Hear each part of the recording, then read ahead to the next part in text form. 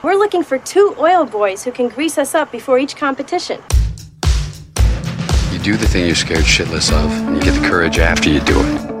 That's the way it works. That's the dumbass way to work. It should be the other way around. You'll have to excuse my friend.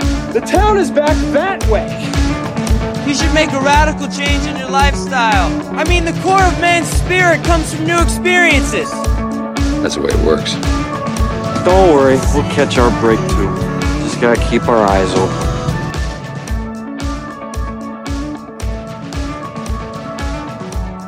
All right, welcome to Looks Like We're Lost, episode 15. Don't fact check me, Tommy. I'm Dustin Redazel, and joining me is a man who does his best running in a pair of Vans shoes. It's Tommy Cooksey. That would be correct. I would say best, probably pre-16 running. You know, Age just 16. yeah, probably pre-16, probably middle school. I think my running peaked in middle school for sure. I was in that 5 to 6 minute range in a pair of Vans for the President's Test mile. So that's it's been all downhill from there. You know, we do Murph every year, right? On Memorial Day. It's like, I think I'm cooking that first mile. I get back in and it's like 8:25. What? Damn it. I thought I was going so fast. Yeah, I did. I ran the Chicago Marathon in 2019, and I've been doing all this distance training. No plan, no intervals. I'm just stacking volume runs. No nutrition. I've got like a water pack on, and I haven't even really had breakfast. I'm just going to gut out 13 miles. And so like, I'm not training my body well at all.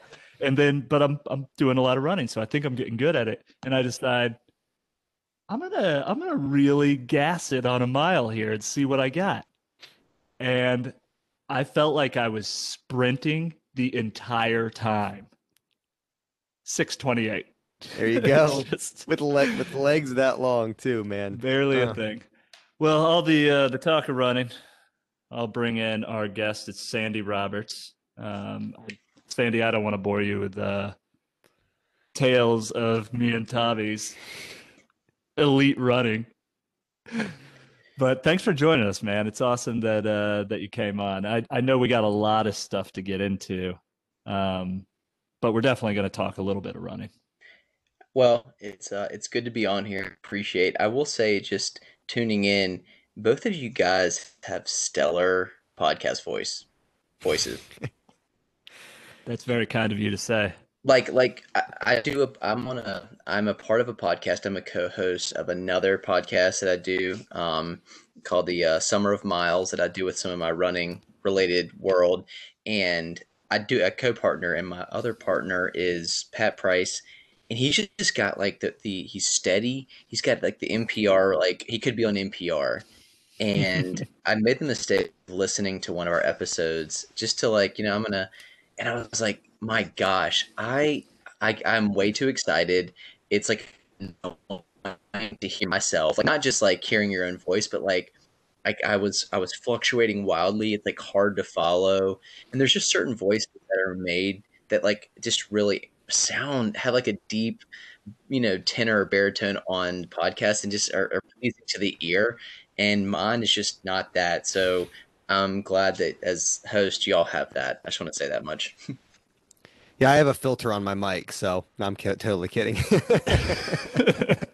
Okay, so What's funny about that, Sandy, is when we first started trying to podcast together, one, I'm way too giggly. Like I get it. And then like I did the same thing. I listen to myself and I hear all my giggliness and I feel ridiculous. And Tommy had a friend post on one of our early shares on Facebook about an episode, and the friend is trying to be really complimentary to Tommy, like, "Oh, Tommy, this has been really great, man. I've loved listening to this. The only thing is I really can't stand your co-host's voice." Yes. Like I wasn't gonna see this. It just shredded me up. Well, the problem, and I've realized, and I've at some level had to give in, but like when I'm passionate about a topic, I get excited, and the passion is like my voice and my demeanor and the tone and the pitch all change, and it doesn't over a podcast. It doesn't sound good. It just doesn't. So I'm gonna try to like keep talk with the same level of passion that I feel, but like try to keep it like more on the NPR like chill level. Nah, man, follow your bliss. Yeah, Just man. get into it. All right, Let it bring rip. it. all right, cool. All right, good. I just needed to give the go ahead. We're good. All right, I'm all in. I'm all in.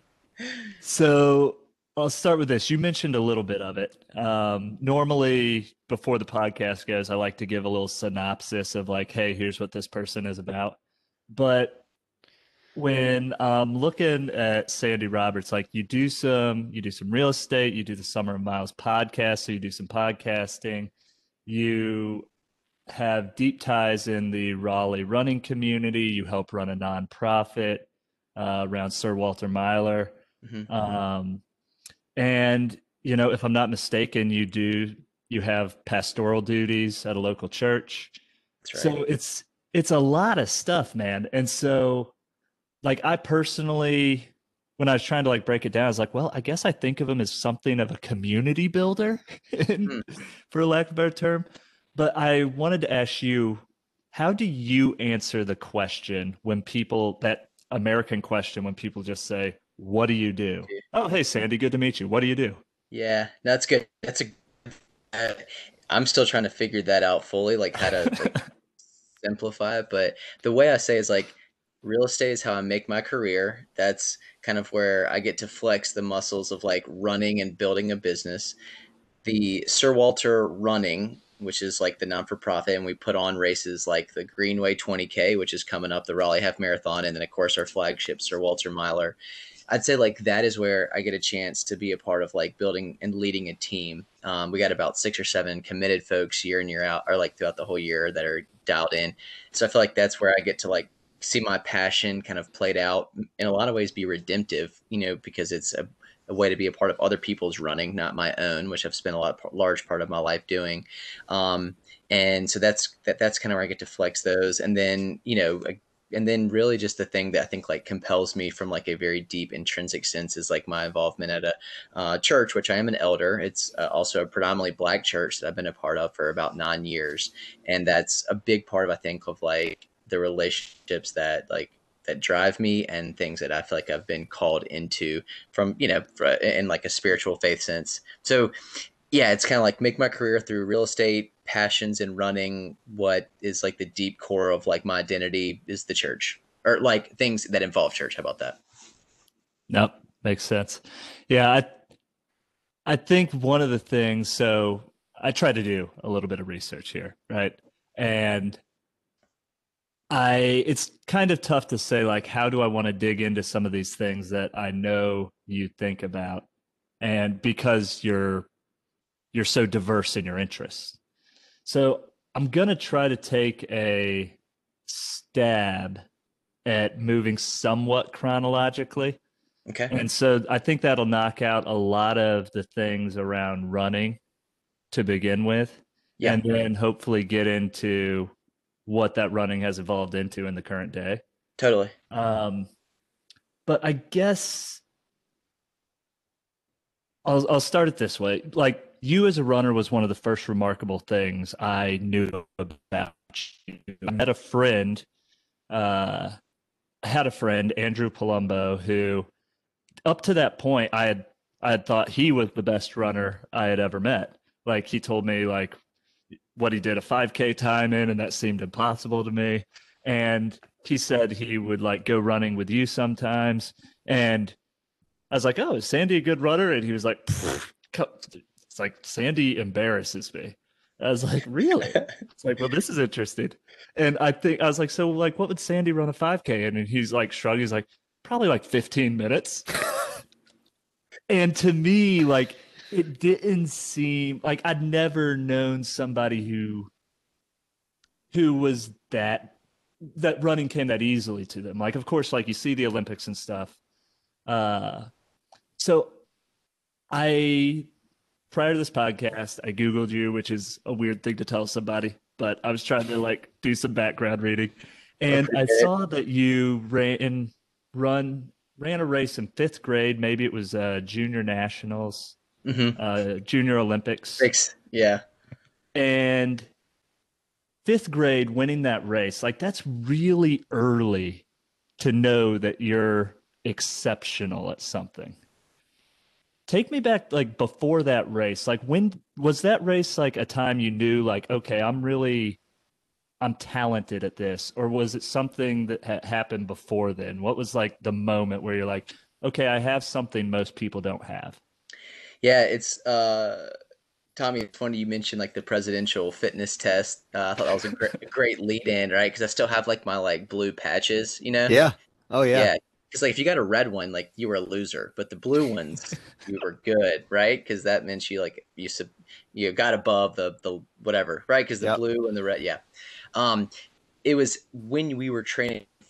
At least I'm from Raleigh originally. We had this thing called First in Fitness, which was essentially like the local elementary schools would come together. Well, there's probably like 5 or 6 events held like one day a year at a local high school based off some of these presidential fitness tests. And you competed, right? Probably against, like I said, 6 or 7 other elementary schools. 4th grade, I did the mile and ran 5:45 and was like, okay, man, like, and won by a significant amount. Like the high schoolers that were helping to put on the meet, it was at Sanderson High School in Raleigh, and had come up and was like, wow, you know, they were really making over. It's like, this is awesome. And I trained for a little bit, but that was really kind of like, I'd say the first time when I realized like, oh wow, like it's fun to win. Like people recognize winners and dote over them. And I think there was like a high school coach that came to my parents and was like, your son needs to run.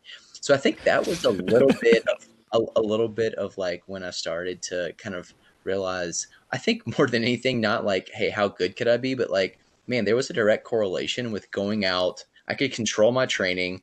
I mean, at that point I was team sports through and through, you know, baseball, football, basketball, those were the 3 year round. Like that's what my year was defined by, like those seasons.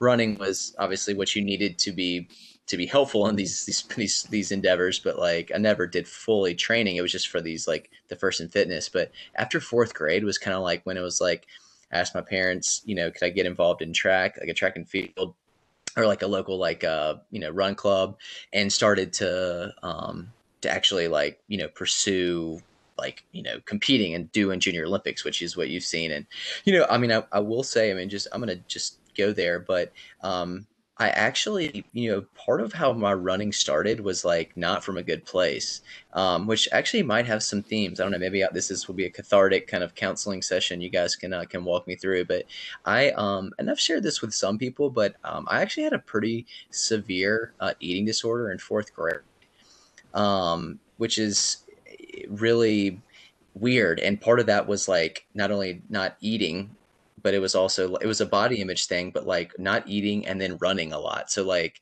my parents it was a tumultuous time. The oldest of 4 boys. If you talk to my parents, like I just made life miserable in the household, because I don't know if you've been around someone who's wrestling with eating disorder. They're just like, usually, and it's mainly females, but you're on like this just constant edge, and you make everyone around you just feel on that edge too. And it was in that process that my parents this was like kind of in that time that I was starting to like excelled in some events, but I would like go on I would try to run as much as I could, like just as much as I physically could. And so my parents eventually would like say, okay, you can run twice a week, like, or you could only run a certain amount of like miles a week. And so I would like split that into 2 runs of like 20 miles and 15 miles. And I would just do 2 runs. This is like in 4th grade, and like a really unhealthy relationship with running based on the fact that like it made me feel and look a certain way. And then I wasn't eating on top of that. So that was actually kind of the start of my running. Now, of course, like that also I was just like so type A and like driven, but like, what do you think sparked because I'm curious about the eating. Yeah. Like I have known a couple people, but the people I knew didn't develop a disorder till closer to like college age. Yeah. And 4th grade's pretty. Have you ever tried to unravel that, or is it something like, hey, glad to put it behind me? Yeah, that's a good question. I'm coming more to terms with it. I think like it endurance sports altogether, but specifically distance running, I have been around and with, I've seen some horrific eating disorders, especially with women in particular. But there is some with men that's less talked about. I have, I don't know, I'm just as I'm growing in knowledge of myself, self awareness, like definitely like trying to reflect on, things that have happened in my past. And so like, I think that gives me allows me the space to like go there. Cause I think for a long time I was like, fourth grade, uberly embarrassed that I was like, I didn't know what it was. Like I started to go to counseling. My parents were helping, but like, it's even hard to put to like words. And I really haven't even like honestly dug in with my parents that much, but I like remember it vividly. And, Dusty, I don't know why exactly. I still haven't processed. Like, I'm not afraid to go there, and I'd like to do it more because I think it sets the foundation for even our conversation maybe a little bit later about like how running became such an identity that has in some ways plagued me and it probably kept me from enjoying and maybe achieving the levels that I thought I could because of like how it got started. I don't know. That's definitely where I want to go with it. And Tommy, this reminds me a lot of. So Tommy and I have a mutual friend, Jeremy Moeller, who's been on the podcast before, and he just wrote a post on Facebook. Was it? Yeah, today I think. Yeah, it was today. Yeah, and he talks about this moment where he's just hanging out, like playing video games or watching TV or something, and his mom comes to him and says, "They wanted to hold you back from first grade, but you can handle it." And she was trying to be like supportive with him, right? And like believed in him, knew he could do it. But it was like this small T trauma is how he described it. He latched on to the they wanted to hold you back, not the you're capable of doing more, right? Yeah, and he's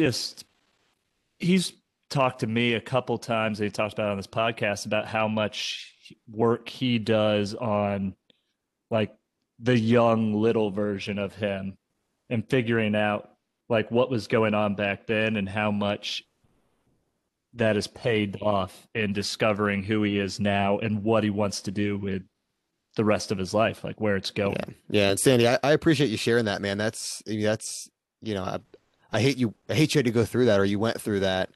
And I can echo what Dusty says. So I'm a huge proponent of therapy. And in the same exact vein, a lot of what I've had to figure out how to do is to retroactively look at the little version of me and find, compassion and forgiveness. It's what helps is I have two little boys. And so it always comes back to, well, what, the question is, well, if your boy was struggling with XYZ, how would you want someone to talk to, or, how would you want someone in charge to talk to them? And do that to the small version of yourself. Kind of put yourself in that place, where you feel it in the chest or in your gut, and you're like, oh. You go back to that person, you sit in it, and you talk to that little version of yourself. So, yeah, that's super interesting. And like Dusty said, it's very early for that to happen. And totally, and there could be, there's no real reason. I don't know. It's. But this is what's like crazy about like you grow up. And I know that this is almost a cliche because everybody realizes it. Like you think adults know what's up, but like here we are. We're in our 30s now. I don't know what's up, right? I'm still figuring it out. I still look in the mirror, right? And I'm like, oh, yep. Gotta get back in CrossFit. Had a couple too many cinnamon buns today. Yeah. Well, it's like once you realize. Go ahead, Sandy. No. I was just, like even sharing it, it's kind of like, I try to go there and it's like, how did this thing kind of unravel in such a way that like life for about, and I don't even know the time frame, but for about a year in from start to finish was like, man, like not only tumultuous, but like, man, just it was miserable, but yet I didn't have the tools until I started getting some like professional, like started working with a counselor to be able to address, name, and begin to work through to like get towards help. But like, I mean, again, as I mentioned earlier, it's like even my view of food is probably disordered to some level even today, that I like have to kind of like wrestle down at points and really think through. So the implications still play out today, you know? And so that's why it's like, I think going back to the original question was like, did I know I was good? It's like, yeah, I did. But like, honestly, there was like I was also like in such a bad mind, like such a crazy headspace that it was like, I was just running was not even like in a competition, like against other people. It was like this internal thing that I was like demons that I was like running away from or running into, I guess, in some ways, amidst like all this, like, you know, this eating disorder and then like competing. And it was just like, it's almost like, I don't even know. There's this like interconnected web of like, what am I like, what's driving me? I don't know. There is success, but I really don't care because I just care about how I feel. And then like a lot of inner turmoil with my parents and in myself. So it wasn't, yeah, I guess all they say, it wasn't like this kind of like, oh man, I can't wait for what running is going to bring. It's more like, I'm just trying to like get through day to day. And I hope that my parents don't force me to eat something I don't want to. Yeah, and there's this little reward system that goes in there too, right? Like your behavior was leading to, in some ways, what people would say success. You were winning races, you were going to the Junior Olympics. And so, you know, even as an adult, this is hard to process, but especially as a kid, you're like, well, what I'm doing is working. And even though it's not the best state of mind, you don't even have the wherewithal to understand what a good state of mind is. You're just like, well, I feel better when I don't eat. Yep. And I'm winning races, and therefore this is the pattern of behavior. I mean, I did this thing. It's not probably on the same level, but it still plays itself out today. When I was probably about the same age, where I would like tell on myself for little things. We'd get in the car to go for a ride to where, you know, the grocery store, 5-minute ride, and I'd forget to put my seatbelt on for the first 30 seconds on the road, and I'd have to verbalize to my parents, I wasn't wearing my seatbelt. I wasn't doing it. And it's this sort of, for me, it's sort of been this like anxious, seeking approval, sort of somewhat neurotic behavior that it was about a year. And it was like, ate at me. I'm like, oh, I don't want to tell anybody, but I got to do it. Right. Yeah. Like I can empathize with you a little bit there, man. Yeah. God, it's like the mind is, I mean, I'm sure that's a whole nother podcast series. Just the mind of like trying to make sense of things we thought or like that compelled us to do certain things. But that did lay the foundation for my running, better for worse. And it was both. Or I guess maybe what happened or as we kind of progressed, Dusty said chronologically, was there a turning point where you were able to turn this into an activity that, you know, was enjoyable, did lead you to goals, you know, high school, college, and so on? Yeah. Were you able to turn into a positive, right? I guess is what I'm asking. No, that's a great question because like it sounds like you're already kind of hinting at it, like a negative relationship almost. Like, yeah, the running was obsessive and maybe your parents even recognized that. Mm-hmm. But like you also had to love it, right? Well, yeah, I mean, because the one thing about running is it's not reliant upon anybody else. Okay. Like, and it's like my race is involving me, you know, like it's not like I got a teammate, cool that he's wearing the same jersey, but it's like, really, it's how I process pain and can overcome my mental blocks to compete.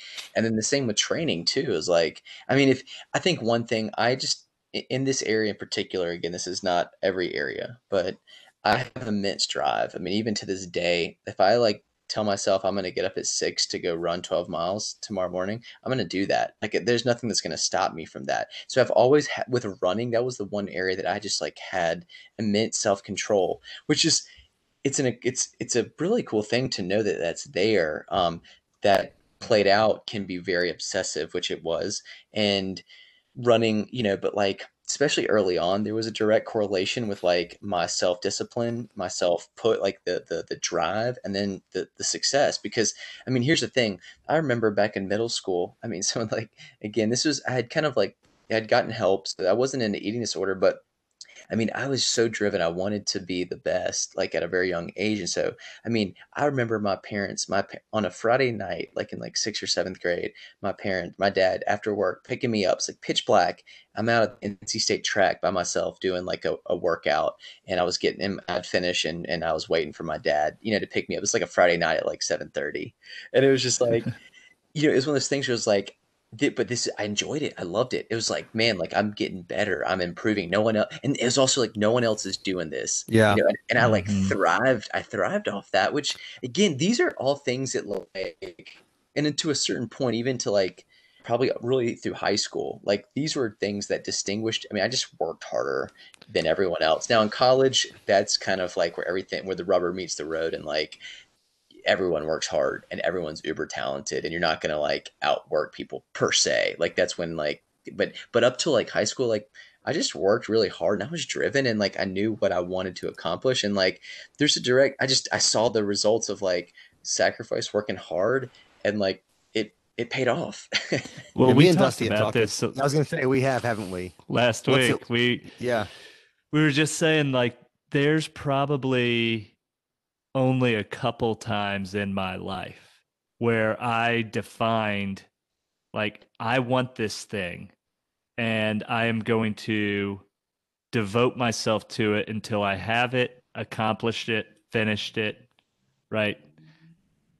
And like as more time passes in my life, I look at those things and they kind of make up the essence of what I believe about myself. It's like you have to tell yourself this story internally so many times to constantly repeat the motivation to do the thing, to stay in the fight, that internal monologue becomes you, right? And like it's tough for me to be hard on any of that because to me those efforts have been so rewarding. It's like, so I find it interesting because now I only have like two things that I build that I will grant that kind of headspace.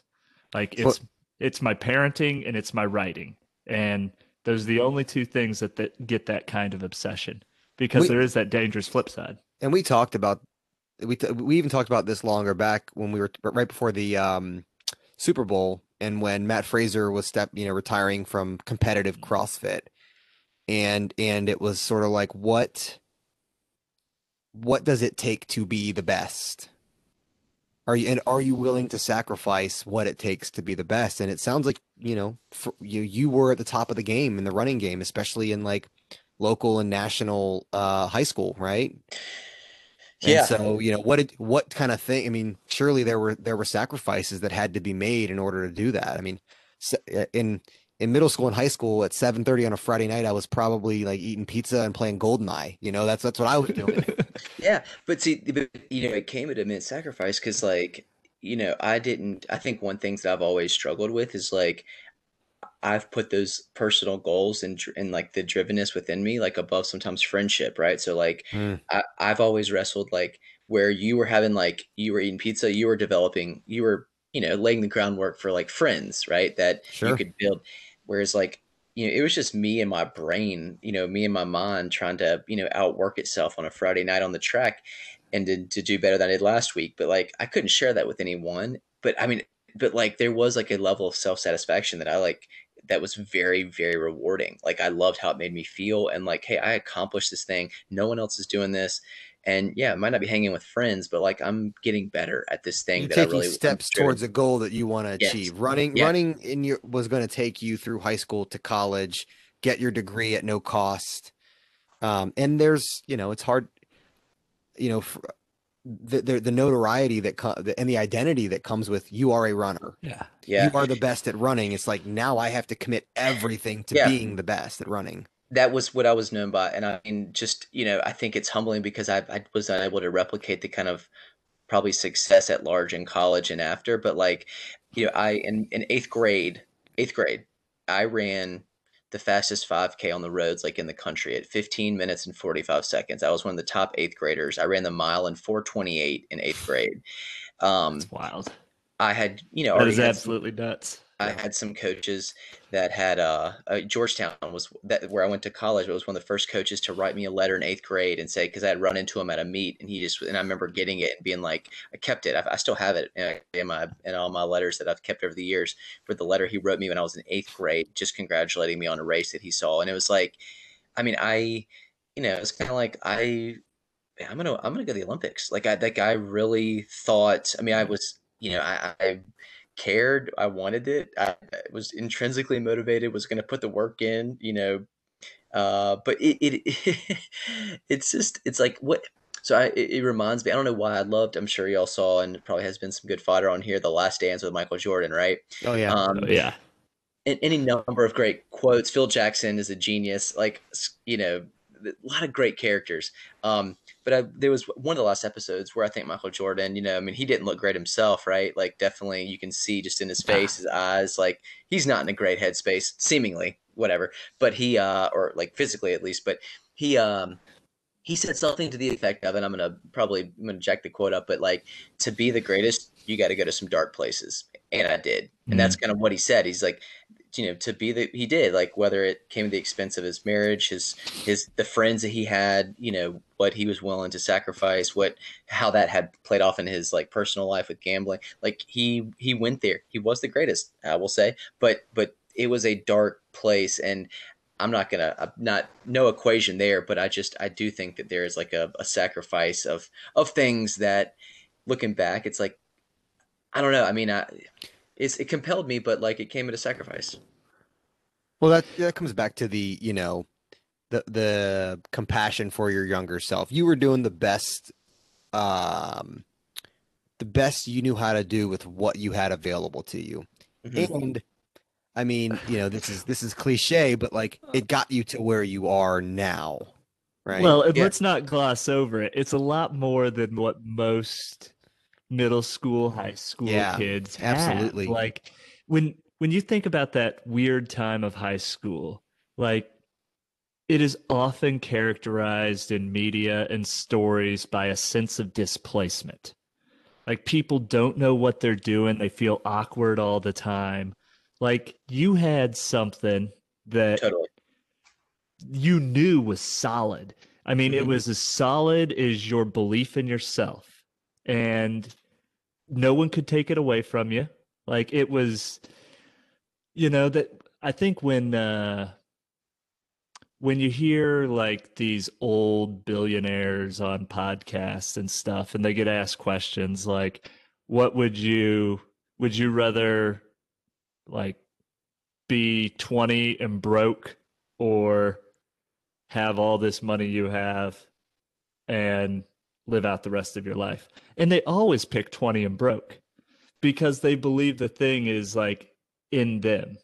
They believe the passion was the thing that made life worth it, not the money once they get through it all. And so, like, whatever placeholder people put in for success, like, that's what I think is the fear of high school. Like, I don't know if I got it. I don't know if I'm going to make it. And, to a certain degree, you already had it. Like, by all the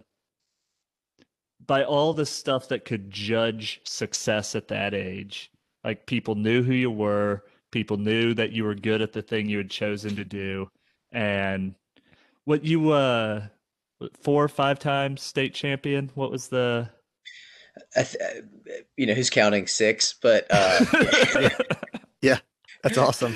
Yeah. Like, and we'll just jump ahead here. But I don't want to gloss over that, right? Yeah, like, yeah. For most of us, when we say like, well, I had some trip ups when I was younger, like, that's not a trip up. That's like, I rode this thing hard. Yeah. I rode it till it bucked me. So what? Dusty, before we leave high school, I don't know if we're gonna leave high school. I did have one thing I wanted to ask. You're gonna leave high school? Okay, no, then let's give me one question in high school, because I saw this, and I too read the articles that Dusty sent me. Thank God for the internet. Yeah. Because I don't know that either of us would be there with like the Dewey Decimal System trying to find News and Observer clippings. Looking up microfiche in the library. Just like scrolling through the thing that's like things that our kids will never have done. Yeah. Why is it backwards? This is ridiculous. Yeah. It was like I think it was a 2006 article. I don't remember where it was from. But they were talking Runner's about World, like, maybe potentially Runner's World. And they were talking about, achievements and what you plan to do and so on. And your quote was, I don't want to sacrifice future achievements for high school. And from my standpoint, I'm like, man, that is a lot of awareness and insightfulness for like a 17-year-old, 16-year-old. For me, I was like, I was average at baseball, and I'm like, burn it to the ground, baby. I am laying my body out no matter what. If I die, I die, baby. I'm going head first into every base. So have you sort of always kind of had this presence of mind of like, I'm working towards this bigger goal? I know runners spend a lot of time in their own mind because there's literally nothing else to do. And so maybe that comes, but you may not even remember saying that. But yeah, so I mean, is that something, as you reflect on that, is that something you sort of always kind of had in your mind, and you still kind of today, you're working towards something greater? Yeah. Or was that a 16-year-old kid just saying something cool? Yeah, probably a combination. I probably had read it somewhere else and was like, this would be a good thing to say. No, Tom, that's a good question. I mean, to put very bluntly, yes. Like, I do feel like there's this, and a part of this is the faith, right? And I know I've talked some of this with Dusty. Like, there is a calling on my life that I do believe comes from the, God. And I don't know what that's working towards. I know that all these small things play a part, even when I don't understand how that they're interconnected, or what they're moving me towards, or how I'm supposed to grow here or learn this, or how this disappointment or trial or setback is supposed to, work or refine me in certain ways. But I have always felt that, but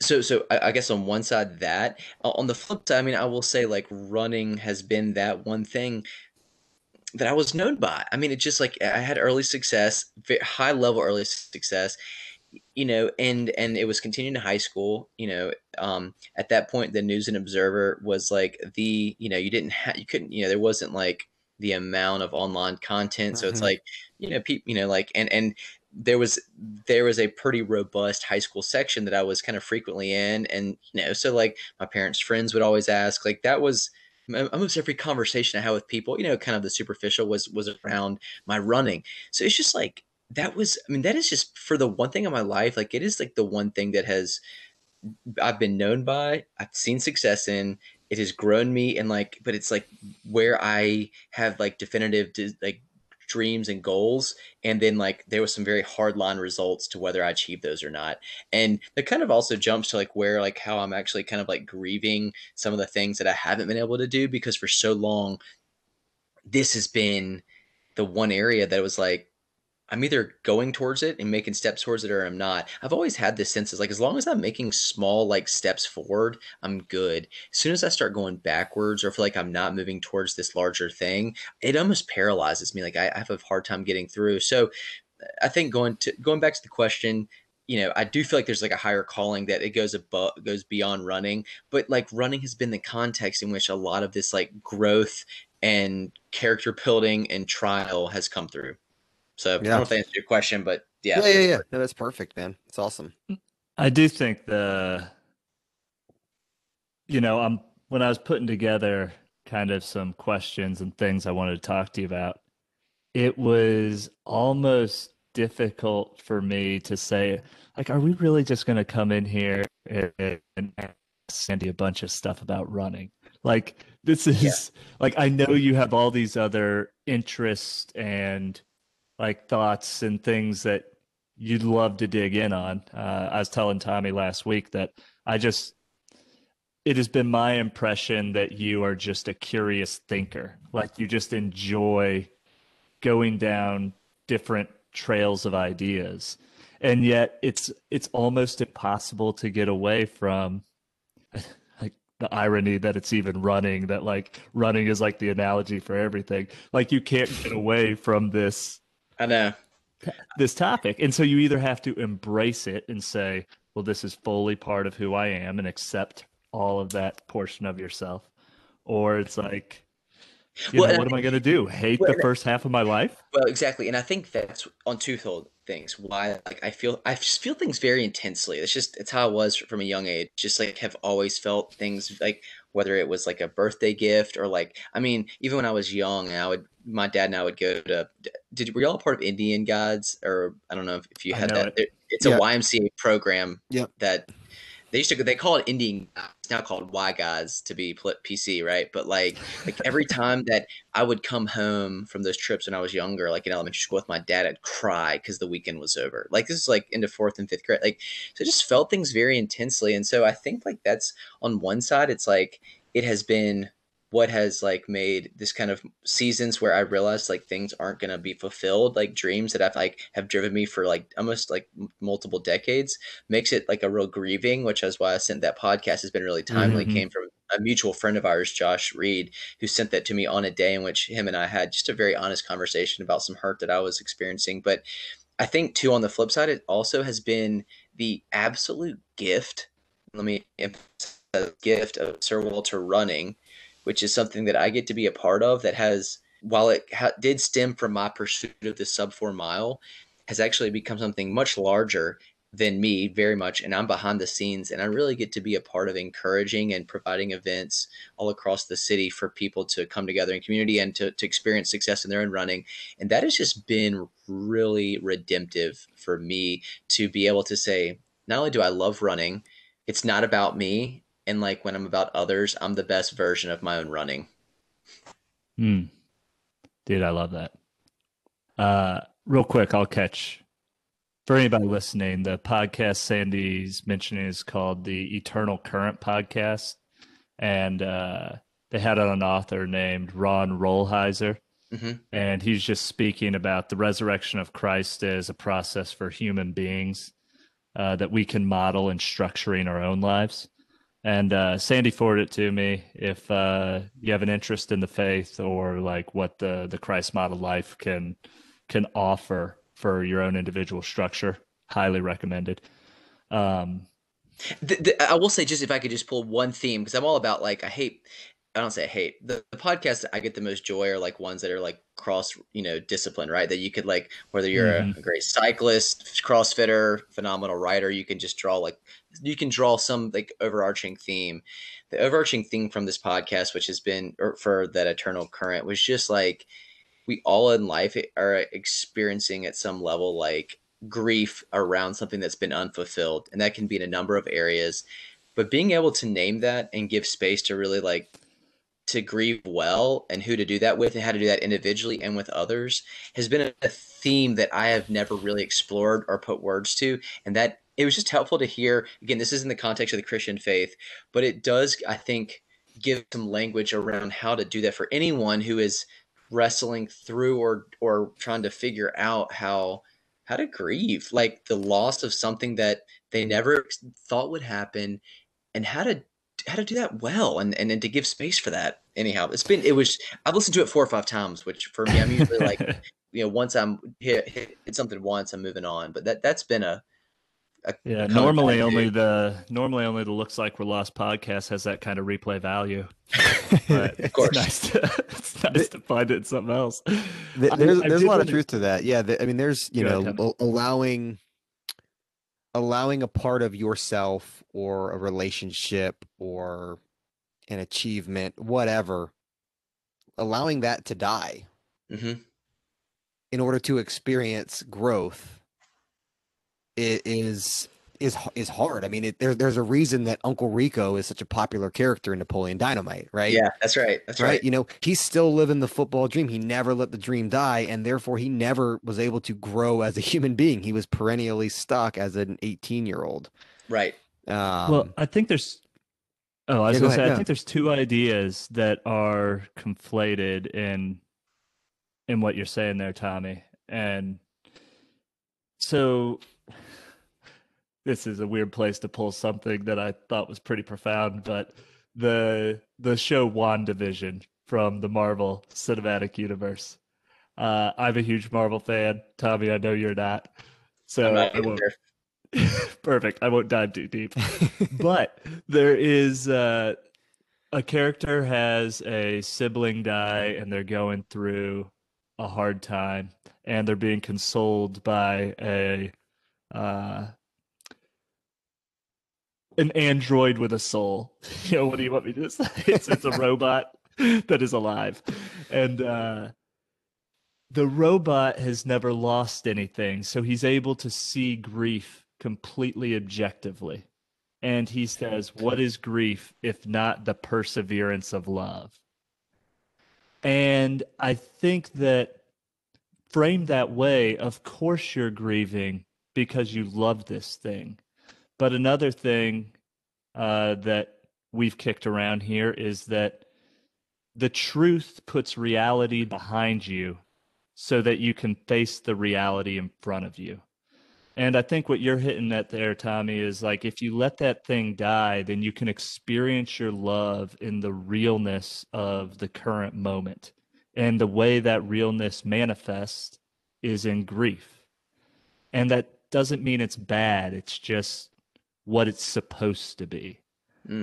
And I think that is a very difficult thing to accept, but once you can do it, it's somewhat purifying. So yeah. Grief is one of those emotions that from a kid you're told that's a bad emotion. Like it's sort of not necessarily. Oh, you cry, and your parents don't cry. What are you crying? Yeah, right. I'm guilty of it. Like, dude, stop crying. It sucks to see your kid cry. Yeah, like stop crying. It's awful. Right. Yeah, I like that. I never watched WandaVision because I thought it was Wanda Sykes, the comedian. So I was like, I'm not gonna. You don't watch like Wanda Sykes? She's not top 10. She doesn't crack the top 10 list. But going back to this idea, it's just like I don't know. It's just helpful to like. I think for a while I've just felt a lot of shame in a lot of areas, and even going back to my younger eating disorder self, and it's like, man, can I just name like, man, I just need to grieve some of these things that like, man, like I put a lot of pressure on myself at a young age, man. I thought my life was defined by like achieving this goal more recently of like running under 4 minutes and becoming, the 500th and 60th or 70th, American ever do that. Like I thought that that's like what all this running was building towards. Mm-hmm. And so even just being able to name like that's something I've wanted since I was 19 or 20 when I ran 401 and at Penn State at the indoor and thought, man, like I'm on the cusp of achieving this thing. And then yet like I never got it. Like I trained, have had 3 surgeries, one on my nose, 2 on my Achilles, all, like things that have been for like breathing and injury stuff, but like have been through multiple stress fractures, have like, just logged a lot of hours and blood, sweat, and tears. And like, this thing didn't happen. Like, it kind of hit me. Like, I realized like, I'm not moving in a direction towards this goal, like as that I've wanted. And I just got a name that like, I'm really sad. And I'm disappointed that like something that has like a very specific goal, not like I want to be a good runner, but like I want to break 4 minutes. I want to see 3:59.99 beside my name so that I can, be part of this, one of the most exclusive clubs in all of sports. I want to be a part of that. And I most likely, or at this point, it's not going to happen. I've got to name that grief. I got to let it die. And I got to do that well so that like, I'm not bitter, so that I don't like hear about somebody else, like a younger guy, achieving this thing and like just automatically be resentful or even like hate parts of the sport. Man, like what a sad part that would like. That'd be a sad commentary on something that's really has brought me joy and given me a lot of opportunity. That's a huge insight. And it's when you mentioned how funny the human mind is. That something that you were really great at that brought you a sense of significance and purpose, that because like let's face it, it's ultimately an arbitrary number. It's just round. So we said like 4 minutes that's crazy. And that like a second and a half could make the difference between whether I have a positive relationship with that first half of my life or first quarter of my life or a negative relationship. Totally. Is it like when you say it, it Wild. sounds freaking like ridiculous. I'm like, But you I know, totally understand it. Yeah, but dude, totally yeah, get it. Totally get it. We're both, from you can turn that into anything. So, from I'm having to do the same thing. So like I just had my first ever shoulder surgery. I've been doing CrossFit for, I don't know, 8 years. mm, My benchmark time on things like, Fran, which is a kind of a sprint of a CrossFit workout, it's probably not going to get any better than it was ever when I was sub 30. And, the amount of weight that I'm going to lift, it's not going to go up necessarily. And I can absolutely, when I'm in the gym and I see I call them kids, they're still like in their 20s, but they're throwing around weight, consequences be damned. They're going faster. There's part of me that's like, shave, they're skipping reps, or, well, back in my day, and you can feel that resentment creeping yep, in. And all of a sudden I have this weird, like, enemy of some in the gym that I'm like, what? They're just a person in here working out too. We're yeah. literally working out. We're exercising. So it's good to it's Well, good to have that wherewithal too. and if you can remember and go back to the podcast, the Catholic priest was referring to that. He told the story about the guy who was trying to become an NHL. He was like a mid-tier NHL Hmm. professional. Never made it. Never made it to the NHL. He was like mid-tier professional, right? And he's like, for the longest time, like he just dealt with like the disappointment and shame and grief that he never made it, and that rode on him so hard. And then like one day he was, I think his daughter was back from college, like reading something at church, and he's like, man, like, am I going to be this miserable guy like that has so much good around me and like still lament on the fact that in one area I didn't reach the NHL? Or am I going to be able to get past that and like really enjoy some of these like the gifts that are around me, like my children, that seeing their growth? And man, like and it feel like it was kind of this realization, and it was like, man, I feel that. It's like, am I going to sit here and be resentful, or am I going to be appreciative for like things that have sprouted out of that have come out of like my running and my pursuits that have been able to be some really cool things. It's the perspective that I got to be really intentional about. Now, again, I think part of that is like I got to grieve it well, which is it's okay to be sad and disappointed and maybe even mad, like to name it, but like not to stay there, because like there's so much good ahead, and like so much that that I want to be a part of within the sport that just made it look different. But like, let's name the grief so that this can lament and die well, to see what will potentially be birthed. And I just don't want to wait till I'm 40 or wait any longer than that period needs to be.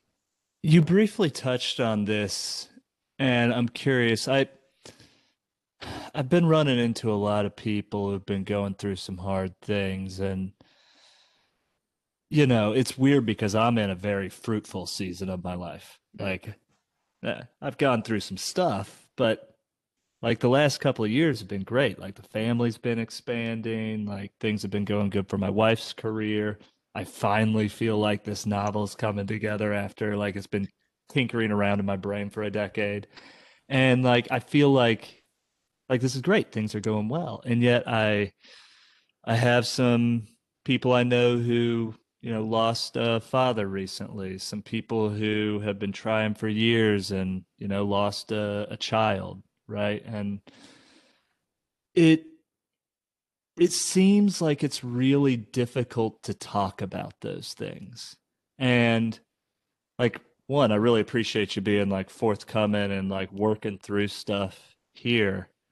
But I guess I'm curious on your opinion here, because I don't know that there's a right way, but like, how do you decide who to let into the grief? Because I personally think the communal aspect of it is valuable. Like sharing it with another person seems essential in a way that just like journaling about hard things doesn't get the job done. Yeah. But how do you decide who Yeah. gets to be like, share the burden with you? That's a great. Share the burden with you? Yeah. Yeah. Well, there's only, I mean, in the case of like this pursuit in particular here, the sub four, I think there's only a few people that like can understand it. And no offense, like you guys are actually in some ways a part of that, but you're not like people that I would say I'm grieving alongside of you. It's people that I'm None getting to, taken. yeah, Yeah, no offense share. taken. Yeah. Yeah. I get to share in that. But I will say this much.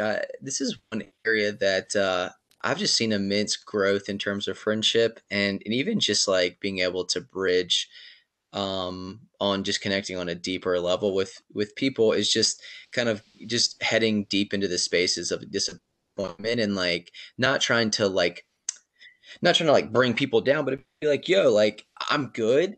Like I am anchored in a place of hope and excitement, and there is like a steadfast joy despite circumstance. But yeah, like there's some stuff that's popping off, and like I'm not in a great space. I can project, and there's like passion. That doesn't mean my passion has been tempered by any stretch, and there's still like a lot of joy. But like, yeah, there are some things that like, hey, I'm not. In the past couple weeks, it's been hard where I am. And like, but when I share that, I feel like there's like a communal sense of like I can invite I can invite people into that story. And then it's cool because I can then be really forthcoming. And then a lot of times people like they mirror that, right? And they get to like, hey man, I appreciate you sharing. Like here's where I've been. And so then it becomes this cool like, well, man, I appreciate you sharing, man. Like that's one, it keeps things in perspective for me. Here I am disappointed that I like couldn't shave a minute or a second and a half. Here you are wrestling down some sort of, whether it's addiction or like some loss of like a family member or grieving like a relationship with a sibling or something. It's like, man, like that's, I think like the shared community and the suffering, which again, not to go back to the podcast, but like I think that's in places that I frequent a lot with your church, like spaces where we can not have it together, not be triumphalistic. Those are harder to find. And I love some of the mystic components of like some of the more contemplative places of even Christianity, where it's like we're given headspace to think, to put words to, and then like lament well so that we can like grow. And then who we do that with, I just feel like there forms like a really tight community with those people that you get to do that with. And I just want to experience more of that with folks. Yeah, I think my experience has been that those people, like you almost don't have to worry about it. They kind of select themselves. Like the people who are afraid of that vulnerability tend to disappear a little bit, right? Like they fade out. And the people who feel invited in, like you start forming a much closer relationship. Like I feel like Tommy and I have kind of walked this journey into our own vulnerability together in some ways. Like started doing therapy around the same time. Like when I don't know if it was the same for you, Tommy, but when I was feeling kind of weird about being in therapy, like you were one of the few people I'd talk about, like, yeah, I'm gonna like see a shrink. I got issues. Yes. Dude. Yeah. I mean, to put it this way, it was to the point that we went to the same therapist for a little while because you were like, yeah, she's great. And I'm like, well, I can appreciate that. But what's weird is I feel like there's I might mangle my way into this here, but I'm really interested in the role of faith in your life currently, Sandy, because one of the things that kind of turned me off from activity in a church was when I felt like I was getting more in touch with who I really was. I felt like I became extra sensitive to people who were faking it. And maybe that was real, maybe that wasn't, right? There's a little bit of arrogance involved in that too. But I felt like that sense of showing people how together I have it seemed to be especially strong when people went to church, right? They put on their Sunday best. And like they really show that they're an extra good person at this time. It seemed to me to be like one of the toughest places to connect over brokenness. Does that ring true to you at all? I don't want to. No. You're tracking so hard, which is why like I love actually sometimes leading out in brokenness because it's like one, I think it does point towards the greater thing that I'm need to be anchored to because I know how jacked up I am. But it also is I think it like it the people that listen, the reality is life's short, right? Like we can't be close with everyone. What's one way to kind of quickly is like when you get comfortable and it repels or draws people in, you kind of figure out in a self-selective like who I'm going to roll with. And I'll be honest with you, I think like they're the people that I'm attracted to are the ones, even if they're like wrestling with faith, that they have even said this is like, which is why I mean I always appreciated our time like in the marriage thing with Josh Reed that y'all were there, and also your time when you on Wednesday morning was like I thought that you were really wrestling well in like not some like academic pursuit, but like trying to figure out what you believe and why you believe it and where you land on that. Hey, that's all good. But like there's an authenticity. I do feel like I do have some discernment in that, but I do think that it's like, man, I'm just gonna like, I know what God has created, who God has made me to be. I'm gonna kind of lay it out there, and if I hope that it can minister at points. I hope it can be helpful at points. But if it repels people, then I mean, that's just not how I'm supposed to be with that this season. And that's okay. Let me just keep being that because I do know, like, hey, man, like, these are like things that I know I don't like. It's freeing to be able to say, yo, like, this is where I am. This is what I'm wrestling with. This is like how I think about things. It's not right. I wish it was different. I'm shamed at points, but like, I've got to be able to share that because there's for one thing humanity shares. It is like areas within us that are not right, are broken, are twisted, or jacked up that we are trying to come to make sense of. And like I think there's like there's a real sense of like being able to share in that when you lead out. So I like to lead out in that because it I don't know. It's just it's how God has made me to be, just to kind of say this is like I don't offer much, but like I will be 100% real, and then I can be like really confident though with like who like what the things that are getting worked out too. No, and I think it's funny you mentioned that because you kind of did that here, right? Like the very first question we got into was, what do you do? And how do you answer that? And that's kind of the question that, at least when I was growing up, like that's your time to pose a little bit, right? Mm-hmm. Like, Yeah, flex a little bit, right? yeah. You start telling people your fancy title, and you try to spin it in a way that like sounds good about yourself. And you didn't do any of that when we got into this. You just kind of like, well, I do a lot of things, guys, and here's the way I think about it. You know, just Sandy, has your faith always kind of like were you brought up in the church and it's kind of always been a persistent theme, or has it really? So I'll open in this way to create the space for you. So we grew up going to church, but it was I think it was a Southern Methodist church, and it was maybe a little bit like fire and brimstone. Like, no one had serpents and things like that, but people would start lashing out in tongues, and I'm like, I don't know what's going on over here.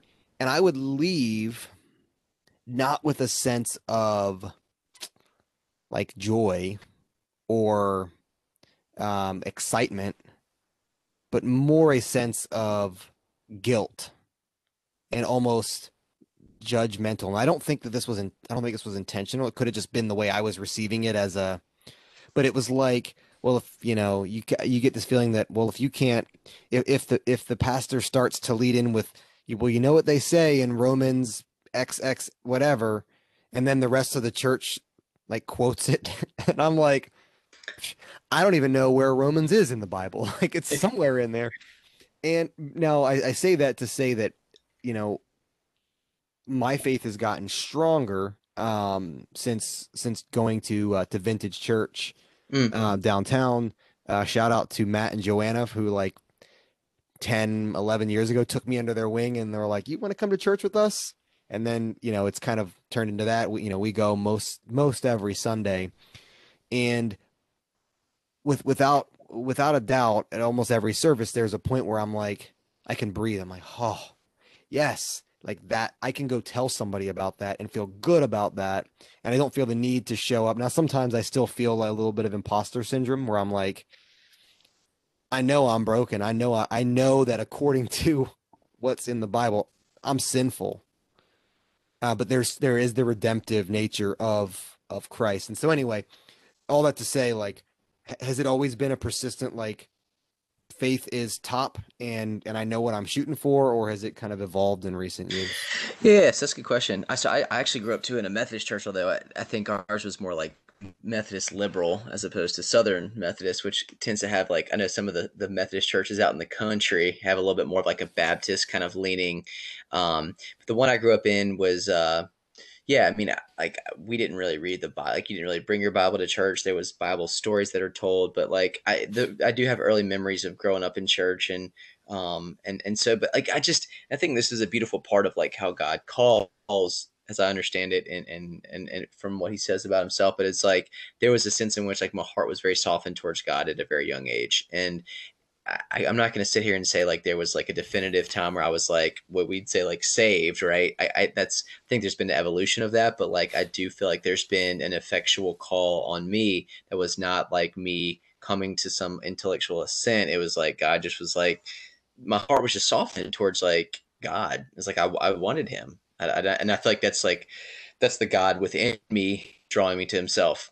And I can't, but like that's been there from a very early age. I think there has been the thing that, again, like it's just the hardest part of faith that I've had to deal with is just like that when things are going well, God's happy, and when things are going poorly, like that's somehow direct correlation with like my faith not being strong enough. Yeah. I cussed too many times this week, right? Yeah, so therefore I'm not going to win this race or That's something right. like that. That's right. Or like, yeah, I mean, like God, like you gave me this, like, why would you give me this gift of running and then like get me injured, or have like such a mental struggle with the sport all through college? Like, so it was really seeing God in terms of what He could do, as opposed to like this relationship that was like really independent of any sort of like circumstantial or thing or even identity that's been bestowed or given, earthly, in like an earthly title. So, but like it is, I think as I've gotten older, it's like this, I mean, I think there's been like just constant refinement and growth. I would say like I came to follow Christ at like a young age, third or fourth grade, kind of in that ballpark. And I think that like as life has happened, God has been faithful to allow me to endure and go through, so that like the parts of these like these areas of brokenness could be exposed and healed, but also like identities that were built up on things that like that are like built up on things that would elevate Sandy have been like, God has been faithful to knock those down in ways that like, man, He has just brought over like a tremendous amount of like humility. I love one of my favorite Proverbs 15:33, where it says the beginning of wisdom is the fear of the Lord, and humility before honor. And I love those two things of like to really begin to think we're wise is to actually know like where you stand rightly before this God. But then like, don't get it twisted. Like in this world, you will have trouble. John 16 says, so it's like, know that like humility and like working out of like less of our, like working through that, like, this is not our doing, but really God's hand of favor is like, and that's a humbling process and period, or a humbling acknowledgement. But like, that doesn't mean that God does not want to honor us or give us things. I do believe that he does that, but like there is like the humility. So I would say I've been in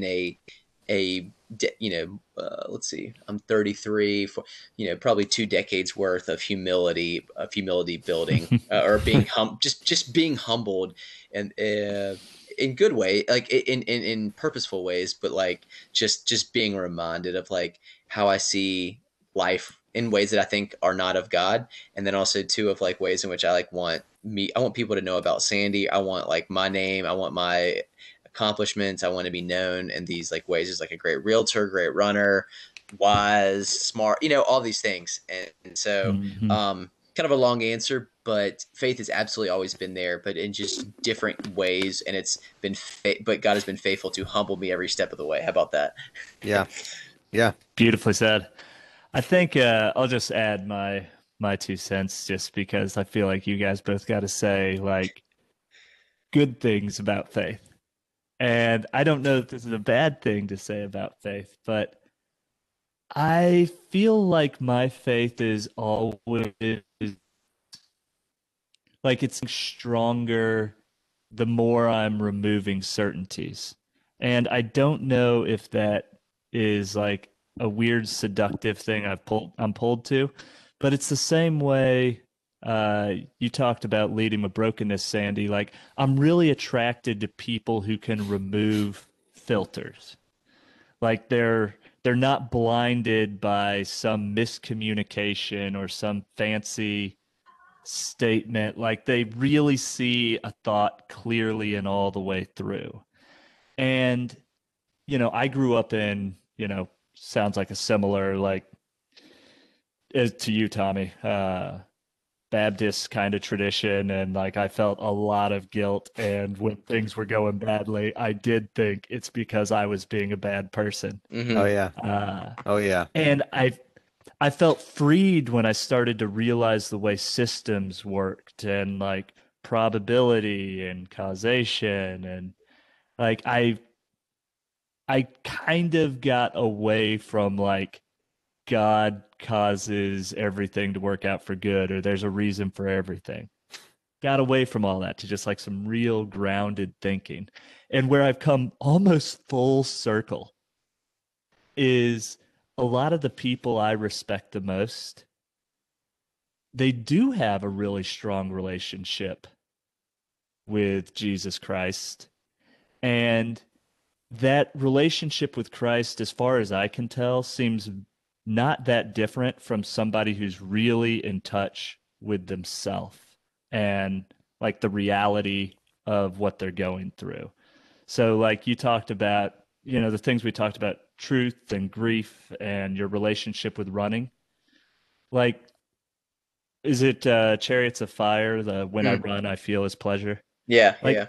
I think that somebody who's really in touch with their passion and the gifts they've been given, like, it's almost impossible to separate that from like being in touch with a creator for like practical purposes. And so like, that's neither here nor there for anybody still listening who has their doubts or like, Christianity is BS type of mentality. Like, I guess my problem with the faith has always been, it seems like there's a little merit system for people who are the strong believers, who are really like, oh, this person's all the way in. And I always thought that seemed silly to me. So Yeah. I only say that to kind of counterbalance.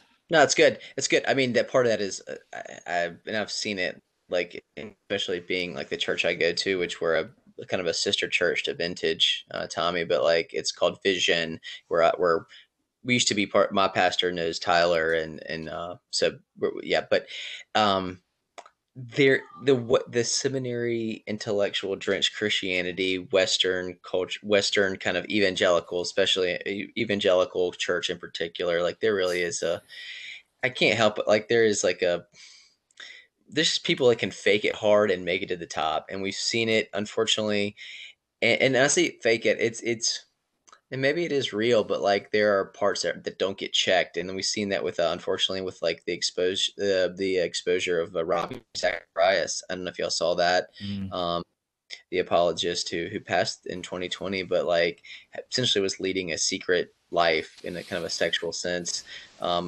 Really, really unfortunate. Carl Lentz, pastor of Hillsong, was kind of ministering in levels of like kind of high celebrity, which, there needs to be ministry there too, but like end up having an affair. So these are the things that kind of get publicized, but these are very, in the celebrity culture of Christian leaders, like the meritocracy, which we say the gospel is the anti, is and unfortunately doesn't play out. The way I see it play out is actually more in line with what you said, Dusty. So all that to say, I will end with this much. Because we both know him, but it draws me to people in particular, like Josh Reed, who I think the way I have heard him talk about, and I know it comes from a deep place of of experiencing that communion with God. It's like there's something to that is absolutely real, that I want to be close to because I know he's close to God, and it's so authentic, and it's like it's different than what I'm hearing in a lot of other spaces, that I'm like, yeah, like I need to, God, there's certain people that when in my life, I'm so thankful for, like Josh, I need to be closer to and learn more from, because I know that the way they speak of you, God, comes from a place that they've experienced that communion. Not to say they're perfect or they don't have it all together. They don't. But those are the people that I want to sit up under and be mentored, or we'd say like discipled by. And I want to spend the rest of this life for who I learned by, sitting under those people. Yeah. Tommy, I know I've mentioned him to you before, but have you met Josh before? I've not met Josh, but you have mentioned him before. Yeah, I need to have him on here sometime and just like roll out all my complaints and gripes about spirituality and Christianity and let him. He does an incredible job of handling those discussions graciously and like eruditely. I always feel smarter and better informed when I come away from it. Josh is brilliant. Like he's just a different, like Lord has blessed him with a gift of he's well read, well listened, and he can articulate well in ways that I will never be able to. But that's why I love sitting up under and just having. But he can also just break down in like some real accessible ways, and he just encourages well too. Like, good gosh, man! Like that's the kind of Christian leader and person and follower of apprentice of Christ that I want to be. One of the things I'm thinking of, and then we can shift gears, Dusty, because I don't know about you, Sandy, but we're on the other side of 35, and so bedtime comes really quick. Yeah. There's just this kind of like image in my head as I think about this, and Dusty, you mentioned it, Sandy, you mentioned it, like when someone has a true connection with God and they're living their life in that way, they're indistinguishable. Like, you know it. They don't have to tell you about it. You just know it. And this image is coming to my head is when, there's this musician, Butch Walker, that I'm a big fan of. Incredible talent, maybe better producer and songwriter than he is musician, but also a great performer. And when you're watching someone like that perform and they're playing the guitar and just absolutely shredding the guitar, it's not Butch Walker playing a guitar. It's not, you're not even noticing the guitar. They are each other. Like they are and so in that same way, like when he's up there, you're watching this and you're like, that's a level of almost spirituality, right? Mm-hmm, mm-hmm. Because they're indistinguishable from each other. He doesn't have to tell you he's playing guitar. He's not, he's authentic. He's not faking the playing of it. And so that image is kind of coming to mind, that when you are in the presence of people that, are passionate followers, they don't, at every break, they don't say peace be with you, right? Right. It's not this like faked, inauthentic thing. It's a very real thing, and it doesn't even need to be addressed in a lot of cases. It's just there in its presence. So anyway, I was gonna say, let's be honest, Dusty. Like if Josh was like fake, you wouldn't have spent the amount of time you had, talking with him, right? No chance. Yeah, absolutely. So I think in itself, they're right. That speaks to, I think, your point, Tommy. Yeah, absolutely. Yeah. You got the goods or you don't. So a couple quick hitters. I want to wrap up a couple quick thoughts on that we've kind of left hanging out there, and then we'll move into some quick hitting questions, do our weekly segments, and we'll bring this thing home. But I guess real quickly, what's your weekly running regiment look like now? What's the current relationship to running? Yeah. So I kind of have made this like mental shift of like, I want to go longer. And I've always I have a couple, goals before I kind of like just run truly just in a sense of like casually when I want to. I'd like to run a fast, like 2 road races, a 10K in distance, like ideally under 30 minutes. And I'd like to run a half marathon. I'd love to break like 1:05, an hour and 5 minutes in the half marathon. Or like the 2 goals. Any interest in like the David Goggins like 200-mile slugs? No, zero. I'll do long runs of like 2 hours or like 20 plus miles, but like ultra stuff really doesn't do it for me. Like I'd rather and I say longer distance, so like right now I'm trying to get in between, I'm kind of basing out, doing about 10 to 12 miles a day. And I'd like to get up to about like 85, 90 miles a week and hold that for a period to kind of build a base to get ready. I'd like to do a fall half marathon. So that's what I'm doing, which is kind of like time on. I mean, but it's still. I'm trying to run like most of my runs are around 6 minute pace. Like it's not like I'm trying to go out and do like ultra where I'm like on my feet for like 5 or 6 hours on a Saturday. Like zero part of me wants to do that. On the half, are you going to stay in Raleigh, or are you going to find a more friendly course? Yes, friendly. Richmond is probably where I'll go. Yeah, I've heard good things. I running my marathon in Chicago, I found out was just a complete blessing. Oh, that course always is historically fast as long as the weather's nice. Yeah, and it was great. And so what's funny about it is like, you run what ends up being about 27 miles on the tracker, and whatever the elevation was, I took like a week, and then I did a 6 mile run in Hickory, North Carolina the following weekend. And my elevation on the 6 mile run was triple what the total elevation change had been for the entire marathon in Chicago. I was like, okay, that could not have worked out better for me. But I wanted to ask about the runs around here in Raleigh that you guys are putting on. Greenway 20K in April. That's right. That's the first. So the city had like all events up to March 31st. We're not allowed, not to. But we're like the first like post that the city gave us approval. We have a good relationship with them and the events folks with the city, and so they gave us the go ahead. We definitely got it. We're gonna have to stagger it out in waves, but we are doing a point to point race of 20K, which is a little under half marathon. We would have loved to do a half marathon distance, but we just couldn't make it work with like the point to point within the context of how COVID.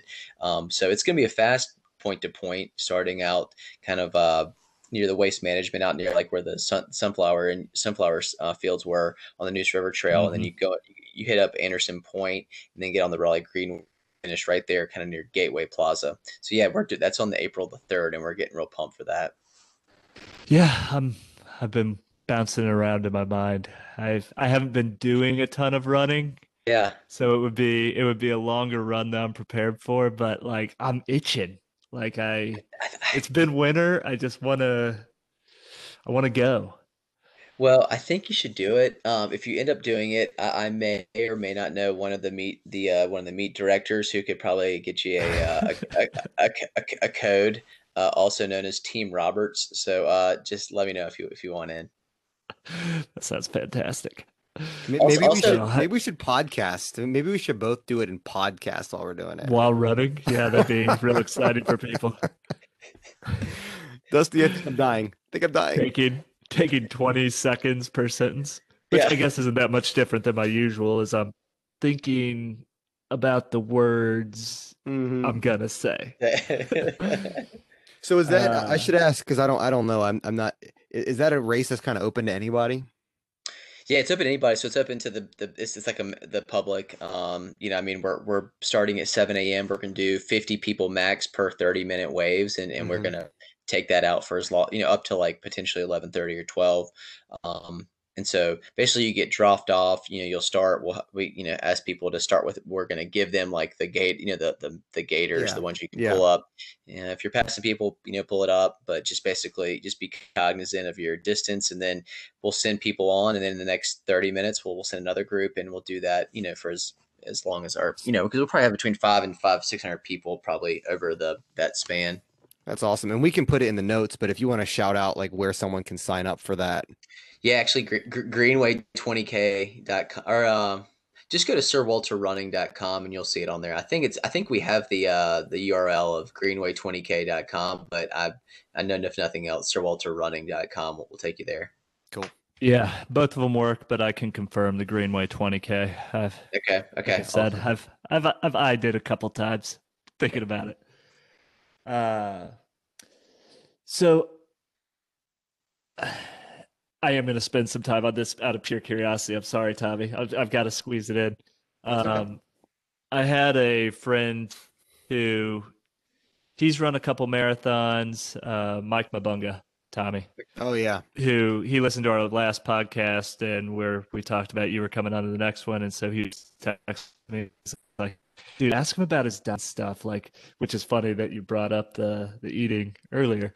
But when I mentioned, I was like, I don't know, like a 15-minute 5K, like in the range of a fastest time. He's like, dude, I gotta know, like, what's he eat? Like, what's good for training? Like, so I guess, does that stuff matter that much? Or is that like things you dial in, like, I don't know, when you're shaving milliseconds? Yeah, I mean, just put simply, moderation is so important, and I just can't emphasize. I do have like I do eat gluten free.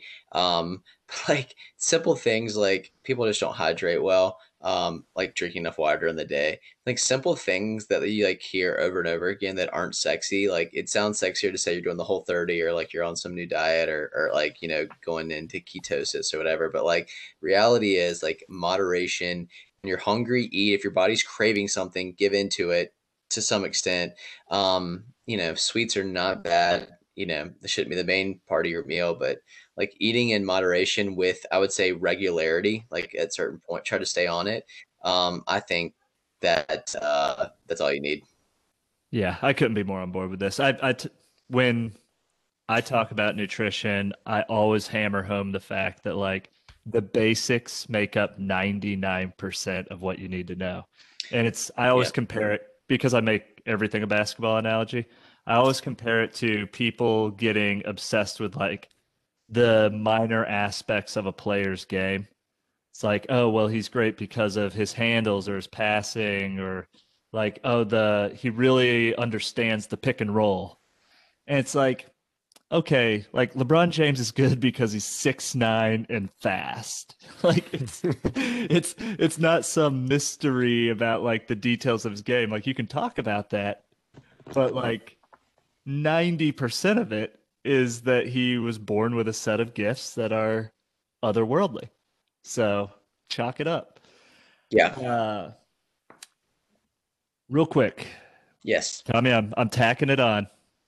What's one positive you've seen bubble up in your life due to the last 12 months plus of COVID? Just more time with my wife, which has been great. Just, getting to spend more time with her and just trying to make sure that that's like intentional time, not just time together, but not intentional, I would say, put simply. So true. It's probably he's hinting at a recommendation that I might make on this podcast. We'll save it for the recommendation. This is I sometimes skip this question, but based on this conversation, I'm going to it. If you could put your current brain inside of your 12-year-old self, what does the rest of your life look like? Ooh. Man, I would really not try to tie performance to identity as much. I would, excuse me, I would try to say, Sandy, you are going to be hell-bent to define everything you do by performance. You'll have some great ones. You'll have some really poor ones. You're not as good as you think you are. You're not as bad as you think you are. If you can realize that, you will just save a lot of headache. That's really cool. I like that. Yeah. Everybody needs to hear that. I just love this one too much not to ask it. What purchase of $100 or less has most positively impacted your life in the last 6 months, year, etc.? Well, it's slightly over 100 because I got a discount, but I did just buy a Garmin, and that's the first time I've ever had a smartwatch. I've always had like the Timex ones, and it's gonna revolutionize like my like Strava. Like I want to get into Strava, but it's like I now know like what pace I'm going regularly, and I'm not saying it's a good thing. Like it's like revolutionized in the sense of like I'm joining the fitness community, but because I've had some buddies, even old teammates, be like, "Bro, you've got to get on Strava," because that's another. I'm like, with how like performance driven I am, like I don't need another like metric of like how I compare. Yeah. Suck you right in. Yeah, totally, and I'll just give in. I'll give in wholesale. So, but I did get this watch at a very nice discount at Runology, my local running store, and plug to Alex Warren and crew. And it's the Garmin 45, which is like the baseline one. I had to make like a very small transition, so I didn't want to jump into like the 235 or the the 6, 7 or 900, whatever it's like I just need the basic. I'm coming off my Timex, so I've been looking. I've been itching. I think it's hard for me not to just go Apple Watch just because I'm doing Apple stuff, but I might hit you up off air to take this offline, Tommy. That's fair. To dig into the watch questions. Yeah. But should I be going to Runology instead of Capital Run Walk? Absolutely, hands down. Yeah, Capital Run Walk is owned by like Jackrabbit, which is owned by a hedge fund. It's not local anymore, even though I would go to Runology, or it's a local independent running store. Fleet Feet's good too, but Runology is closest to you. Well, actually, you might be equidistant potentially to Fleet Feet up at Wade Avenue. Or at I'm Whole super Foods. close to Run Walk in Cameron Village, which Yeah. is why I've gone there in the past. I used to work there. When it was locally owned and independent. It is not anymore. Good people. I know some of the people who still work there, but I still got to support as independent as possible. All right, Runology. I'm making the change. Sold. Good. All right, I think, Tommy, weekly segments. Are you ready? Let's go. Sandy, I hope you'll stay on for these. What we do is we ask one question from the We're Not Really Strangers self-reflection edition. So Okay. it's just a pack of cards with a question meant for self-reflection, and we just answer them, shoot from the hip here. Awesome. And then we make one recommendation. Can be a piece of advice, a service, a book, a movie. So we'll do those two things and we'll wrap it. Cool. So the finding ourselves question of the week. Which one of my mistakes taught me the most this past year? What did it teach me?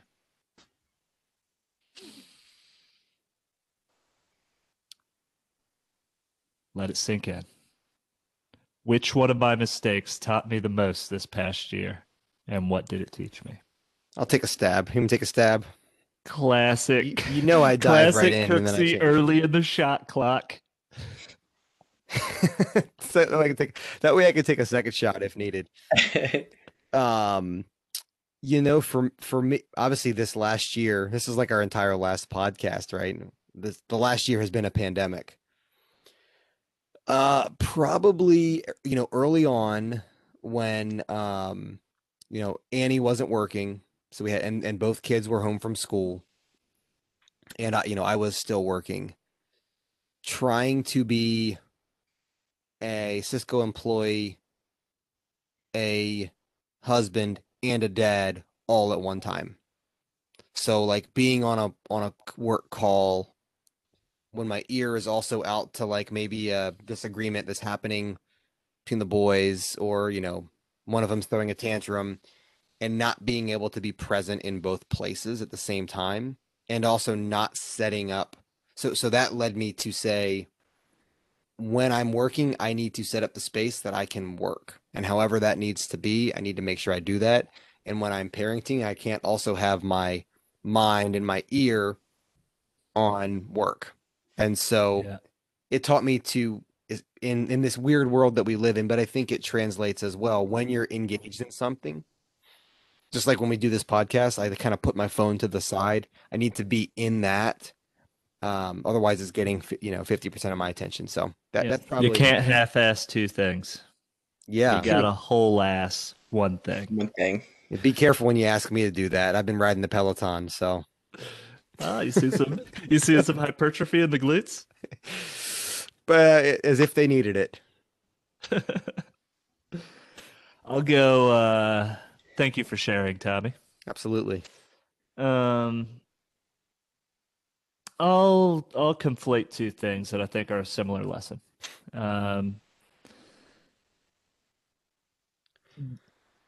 As some listeners know, Tommy is well aware. I have been renovating my carriage house for a while. Did a demo in August and then got quotes on what it would take to renovate it into a home gym. It's going to be used as our office and, home of the podcast. And, the quote came in pretty steep, too steep. So we shopped it. And we eventually landed on a better price with, we'll see if we like the contractor or not. We don't have as strong a referrals for them, but the price at least got in the neighborhood of what we thought was fair. And, it's still not done, right? There were permit issues. It took forever to find the person. And now we're in a place where we're saving these thousands of dollars, but it could have been done by now. And we've lost all this time. Similarly, we set out a very conservative social plan around COVID. And we're feeling the tension in our home. We've had some flare-ups. We've been getting on each other's nerves. And, Katie and I have good communication model. I think we'll be fine. But I think that there is this sense that when you make conservative choices, that you are raising the floor of potential outcomes. And I don't know that that's as true as we convince ourselves to believe. And I would count both of the way those things were handled. It's hard to call them mistakes because, hey, we made the choice. We are saving the money. Hey, we made the choice. We didn't get COVID. It turned out exactly how those choices were going to turn out. But something is lost there. And I don't know that taking the risk was actually riskier. So, I don't know. I'll leave that where it is. Okay. I'd say, am I supposed to answer, or is this it's just off for to you, the host Sandy. here? Okay, Yeah, cool. No, jump in. I would say the biggest mistake that I've come to understand and learn was at 33, with trying to juggle, trying to build a career, lead a non-for-profit, and then also, be very available to minister with and to people through church and other things, which is not ever an efficient thing to do. That I could continue to put the effort to go after this elite goal, like breaking 4 minutes. And I think the mistake was thinking that I could juggle it all. And the disappointment that has come out of it, I think I was just not taking the assessment of man, I am trying to achieve something that more people have climbed Mount Everest than have broken 4 minutes in the mile ever in the world. That's wild. So I can't expect to try to live the social and just my life calendar and then try to squeeze in such an elite goal. And I did. And I put forth tremendous effort and did the work required, but it came at a mental cost. And I feel that I did not take that into account. And I think that has taken longer to realize that than I thought it probably should have. And so, the mistake is probably just thinking man, you can only when you go after one. Sometimes you just got to hedge to do one thing really well for a season. And I don't know if I've ever really done that. But I don't know. So the mistake, what I've learned is sometimes it's okay to go in on one thing. It's not forever, but you got to just kind of put all the chips in and say no to a lot and be really disciplined in saying no so that you can be all in on one thing and didn't have a definitive time period as opposed to this indefinite, I'm still working towards, I'm not getting, my fast twitch muscles have definitely an age in which, they're not getting any faster. Yeah. No, thanks for sharing, Sandy. Man, we're all grappling with time, aren't we? Classic middle-aged kids knocking on the door of middle age. All right, recommendation. Tommy, you I'll go ahead and go first. Get out of the way. Yeah. So before I make my recommendation, I would say if you're in the Raleigh area, check out Sir Walter Myler. And if you're looking to get into running, sign up for the local races. That I can say I've done enough with like the pop-up miles. Yep. That it's a legit community there, and there's people to plug into and get to know.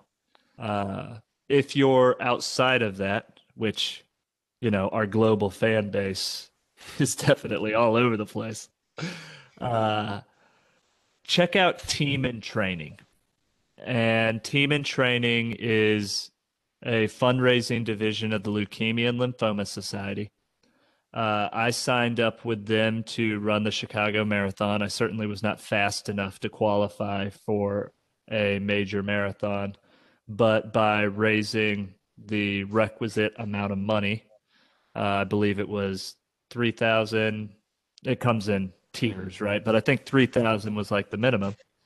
I was able to run in a legit world-class event that I mark as one of the coolest experiences of my life.